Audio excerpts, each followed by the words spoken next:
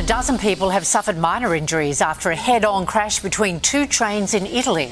The collision occurred at low speed, but it left one of the trains with significant damage. Local rail traffic was suspended while workers cleared the scene. Most of the injuries reported were bruises.